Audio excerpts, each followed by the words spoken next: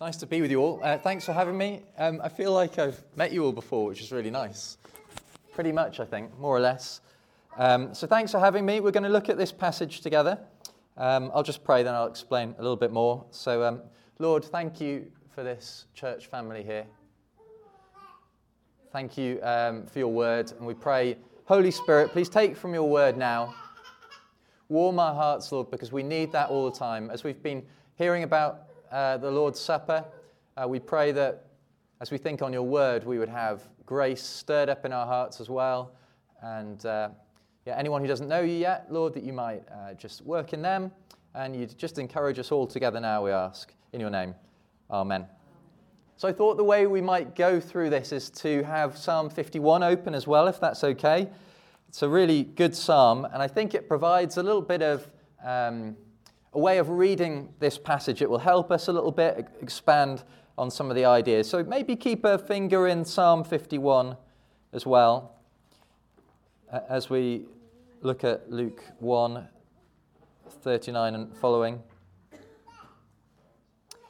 I wonder how you announce the birth of a new baby, or you've seen a baby announced. When we had our first child, not to embarrass Isabel too much, when Isabel was born, Mim, my wife, isn't here. She's down at St. John's. We had some commitments down there. When we had our first child born, what you did was you just sent text messages to everyone you could think of. And that was really what you did, and you get some nice text messages back and things. Maybe you've seen some quite clever ways of announcing the birth of a baby. I know someone in Mim's family just sent a pattern for some baby clothes to their mum because they knew that they liked sewing. And she's like, "Why have you sent me this?" It's like, "Because we're having a baby." So that was quite exciting. I don't know how Joe and Chelsea announced it, that you were pregnant, Chelsea? At my birthday meal. At your birthday meal, you're like, "You're not just here for a birthday. I need to tell you, we're having another baby." Exciting, isn't it? There's lots of different ways now, and some people have like gender reveal parties. Is that a thing? Yeah, I think it is, isn't it? And you go, "It's, what is it? Boy or a girl." Anyway, we've got an announcement, a baby reveal here in this passage as Mary comes to see Elizabeth, who is her relative, and she wants to talk to her all about this baby. Mary's carrying Jesus, and Elizabeth is carrying John. And the way that it is announced, and here's the little first section of my talk, is the baby leaps. The baby leaps. Can you see that? Verse 41, when Elizabeth heard Mary's greeting, the baby leapt in her womb. We might kind of think, that's not very strange, really. Babies are known for bouncing up and down in the tummy, moving about. And I don't know, has anyone seen that before, where you literally see the baby move and the whole tummy sort of goes, ooh, like that? It's kind of cool to see, isn't it? Or you see a limb go across and you're like, I think I just saw a hand move. It's a little bit scary, isn't it? Or a foot. And you're like, make it do it again. And Mim's like, I can't just make it do it. But anyway, it's quite exciting to see. So we know that babies do that all the time. But this is a little bit different because I think the passage thinks that the reason that John is leaping is because Jesus is in the house. So have a look down at verse 44. Elizabeth does a little explanation and says, as soon as the sound of your greeting reached my ears, the baby in my womb leapt for joy. So didn't just leap because he was hungry or he'd had a little sleep and he'd woken up and thought he'd have a little move about. He's leaping for joy because Jesus is in the house. And because John is in close proximity to Jesus, he is so excited, he is leaping. And we might find that a little bit strange to think about, but I think it is a spiritual thing going on. It's a supernatural thing. John is like, Jesus! And the mum's like, oh. That's what I think is going on. And have a look at Psalm 51. I told you to keep a little finger in. Psalm 51 and verse 6. David says, yet you desired faithfulness even in the womb. You taught me wisdom in that secret place. Now, I think that just expands our understanding a little bit of the baby in the womb. You taught me wisdom in the secret place. You desired faithfulness. Now, if we take that seriously, that is saying that a baby can know God from the womb, right? That God desires faithfulness from the womb. So here's one of several reasons why we ought to teach our children the Bible from as early as possible and pray for them and pray with them and have high expectations for them to know Jesus. And it's a really good thing. And I think Joe probably did this. I'm sure he's told me this before. He started reading stories even before Daniel was born. Was that right? So he could hear? I'm going to make you sound bad now if you didn't do it. And, you know, it's a really good thing to do. And then to teach them, even when they're just like lying there, probably like Eden is, and she's like, what's going on? Just crack open the Bible, read a bit of Bible to them. And then expect great things. Expect them to know Jesus from when they're young. And pray for them. And ask them things about what they got out of their teaching and stuff like that. And want big things for them. And I always think it's good for the children in our church, in our families. Let's pray that they pass where we are. So we want them to be more godly than we were at, I don't know, 10 years old, 20 years old, 30 years old. And we know it's a work of God. We cannot make our children believe. But it's a good thing to pray, isn't it? God desires faithfulness, even from the womb. So God elects us before we're born. That's just a kind of clever word for saying he chooses us before we're born. And we're able to depend upon him from the womb. And David, speaking by the Spirit in Psalm 51, I think makes this clear. What we are to God is not defined by the amount of knowledge we have. So never think, oh, I'm not a very clever person, so I'm not as important to God as that really clever person. Because actually this teaches us, if babies in the womb don't really know anything, do they? Except apparently they can hear, sound from outside of the womb. I don't know how they know that, but I remember hearing that. They can hear things and respond to sound. We're not defined by how clever we are. We are important because of who we are, not what we know. And that's super important because the world says basically cleverness, beauty, strength, that's all important. And the Lord's like, well, I look at the heart. The Lord looks at the heart. And it's really important. So God is the God of the unborn child as well. And then he's the God, obviously, of the born child.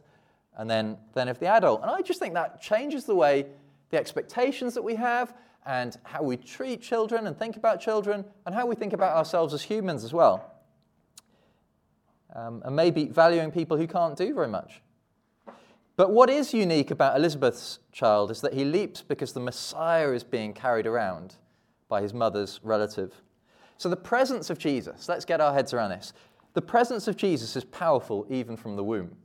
And I always love it in John's Gospel when they come to arrest Jesus, like he's been betrayed by one of his best mates, who's been like the sort of treasurer in the gang of disciples, and he's betrayed because he gets some money from the Romans, and they're all there, and Jesus is being betrayed, and Jesus speaks, and all he says is, I am.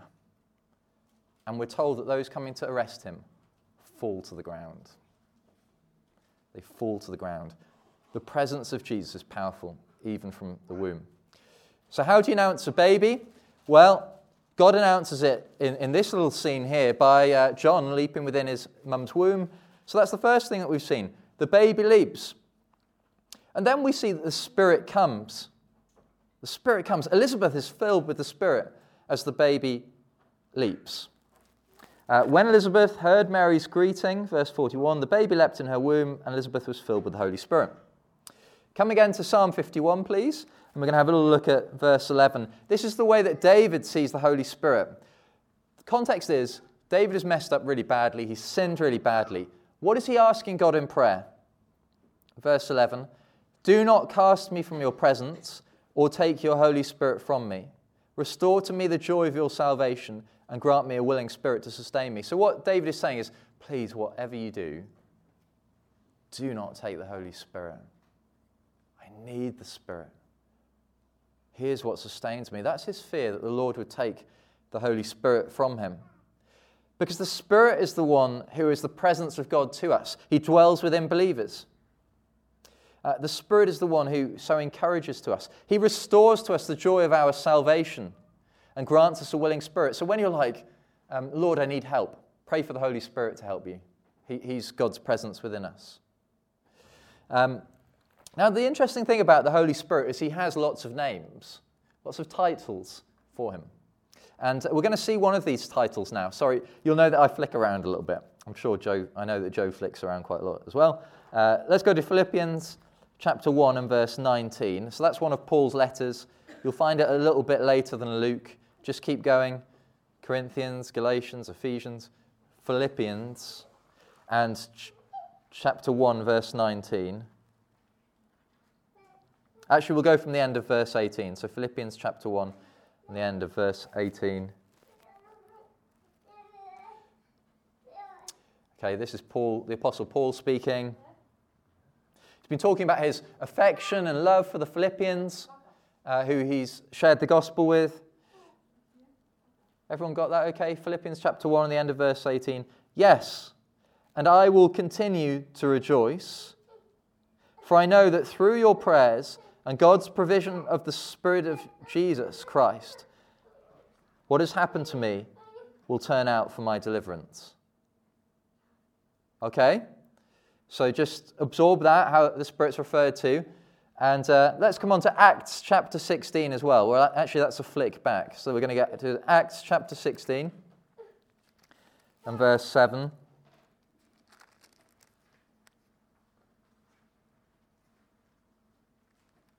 So Paul and his friends doing lots of missionary work, pressing on into new places.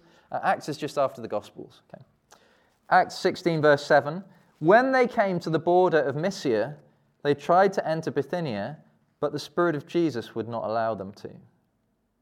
So, what is the Holy Spirit referred to as there? What's the title in both those? The Spirit of Jesus. Isn't that interesting? So, one of the roles of the Holy Spirit is to point to Jesus all the time. That is what he does.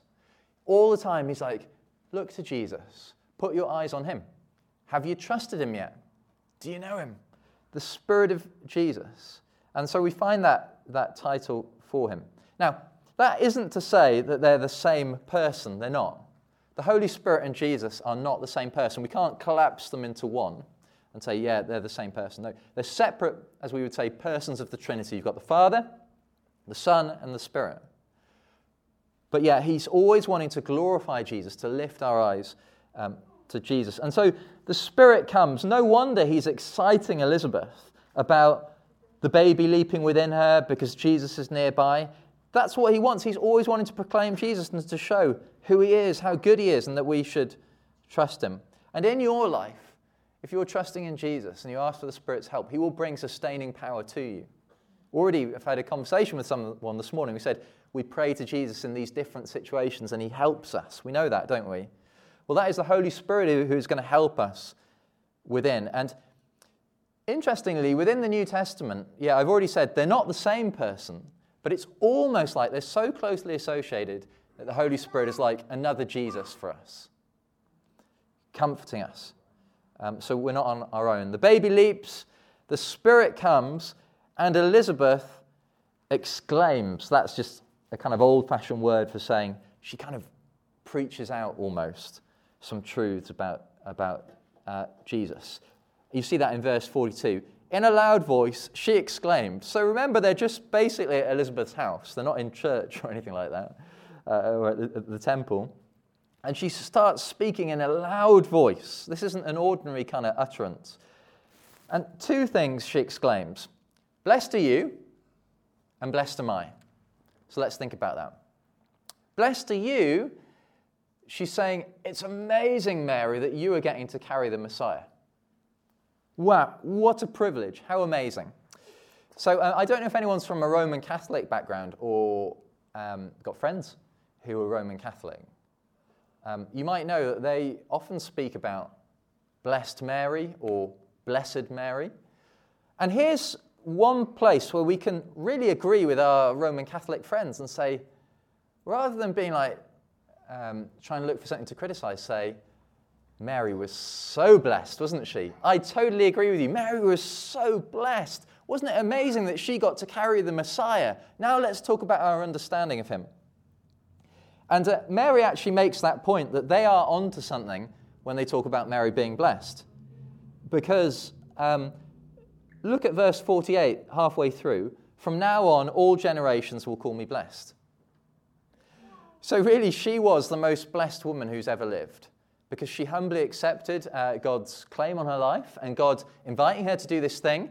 And she got to actually carry the Messiah to bring him into the world. The Holy Spirit came on her and she got to do that. So we can agree with our Roman Catholic friends. Yeah, she was totally blessed, wasn't she? Wow. Blessed is she among women. And then Elizabeth says, blessed am I. And that's because, why am I so favoured, verse 43, she says, that the mother of my Lord should come to me. She's like, wow, you've chosen to come to me, and she's totally humbled by that. And that she gets to be a part of the salvation story in a way. People are going to be, maybe she didn't know this, but people are going to be reading her story for lots of Christmases to come. And when Jesus comes to you, that is the biggest blessing that you can have, when he comes into your heart. You might feel like other people have let you down in your life, like they haven't been there for you when you've needed them. You might feel like the people you would like to visit you haven't visited you. Well, if Jesus visits you, then you have everything that you need, and you're one of the most blessed people. And so many people out there don't know him, do they? So let's never take it for granted that if we know him, he's visited us. So the baby leaps, the Spirit comes, and Elizabeth exclaims. And if we go back to Psalm 51 again, we see that this is the sort of thing that the Holy Spirit does. Psalm 51 and verse 13, David's just prayed, I've messed up, please don't take your Holy Spirit from me. That's a good prayer to pray. Restore to me the joy of your salvation. And then verse 13 he says, then I will teach transgressors your ways, so that sinners will turn back to you. So David has the understanding that if the Spirit is within him, he will start to teach others. I wonder if that's a word here for anyone this morning. It doesn't mean that you're going to be a pastor, necessarily, although it might mean that. But if the Spirit is within you, will you teach transgressors the ways of God? So the Spirit will show you how to explain to friends the truths of the Bible.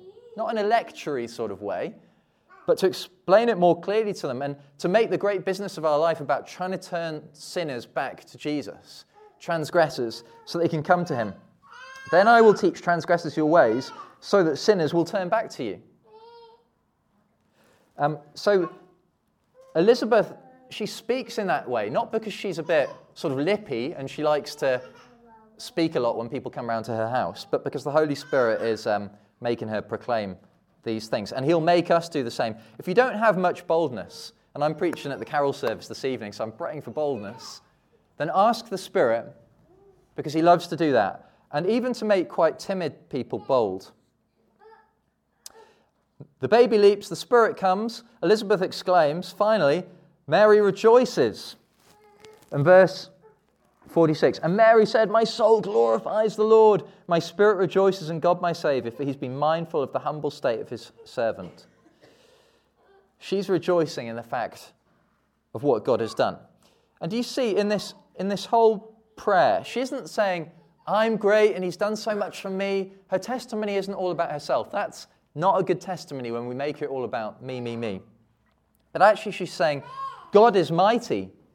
So verse 48, he's been mindful of the humble state of his servant. Verse 49, the mighty one has done great things. Verse 50, his mercy extends. Verse 51, he has performed mighty deeds. Second half, he has scattered those who are proud in their inmost thoughts. Verse 52, he has brought down rulers. Verse 53, he has filled the hungry with good things. 54, he has helped his servant Israel. God, God, God.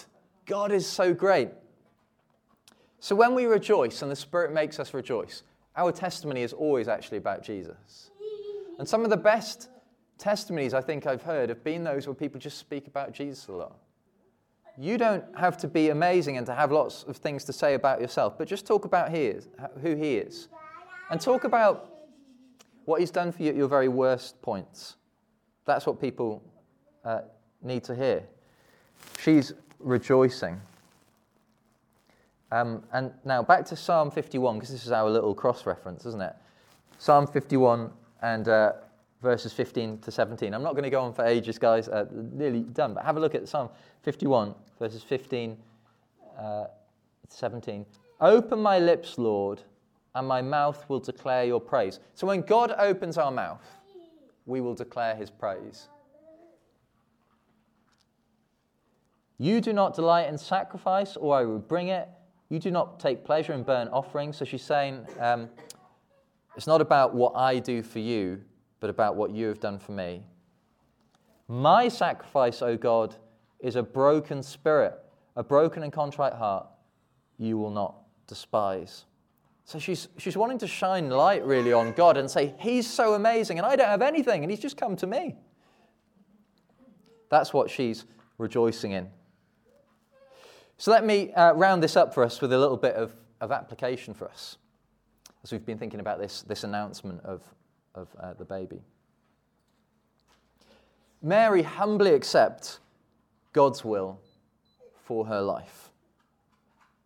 She believed that God would fulfill her promises, his promises to her. And I don't know what you've got on your plate at the moment, but you may not know why God gives you certain things. You may not know why he's called you to do something. But many of the things God asks us to do are completely beyond us. So have a think about Mary, because I think as I've been saying, we don't really give her enough credit. She came as probably a very young, not necessarily educated, young woman, not necessarily someone that people had ever chosen for anything before. And yet God chooses her to carry his son, and she just trusts him. She didn't have any worldly reason to trust. And she didn't receive the promise because she was thinking, this is really convenient for me at the moment. Thank you, I've just got this gap in my life, and so I will take that word on board and I'll trust it and I'll do it. Yes, thank you, so far in life I have been very equipped, and now you've come, and that's just like the perfect marrying of my desires and yours, and so I'll carry Jesus.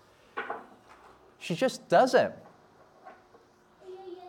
And what I want to encourage you with is, I think often we want to live within what I'm going to call the circle of safety. Do you know what the circle of safety is? The circle of safety is basically what anyone would do anyway, whether they're a believer or not. So, will I move house for the Lord? Well, yeah, if the mortgage all adds up and the career and where I kind of at in life. That's how unbelievers make decisions anyway. That's decisions within the circle of safety. What the Lord wants us to do is to be prepared to step out of the circle of safety and to say, I'll believe you even when it's not convenient or what everyone else does or what is even good for me in a way. Many of the things that God asks us to do are completely beyond us. I know in my own life that some of the decisions I've had to make would never have looked good in an Excel spreadsheet. You know the thing when people are like, well, if it all adds up, then it must be of God and it's okay. But maybe it was economically a bad decision to make, but it was Jesus asking us to do something. Maybe it wasn't a good time in life, but Jesus is like, you're going to have to do this for me. Maybe it just didn't look sensible. But if God is laying something on your heart and asking you to do it anyway. Do it anyway. You'll never regret it, because actually the safest place to be is doing what he wants you to do. And it's from humble places and empty places that, take a look at verse 53, he has filled the hungry with good things. So Mary wasn't saying, actually, the cupboard is full, the bank account is full, I've got everything I need, now I can help you out a bit, God. Her expectation was, when we're empty, he fills us up.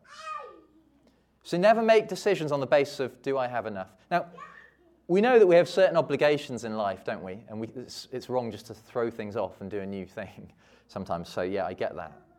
But what I'm saying is let's just be prepared to step out really like Mary was.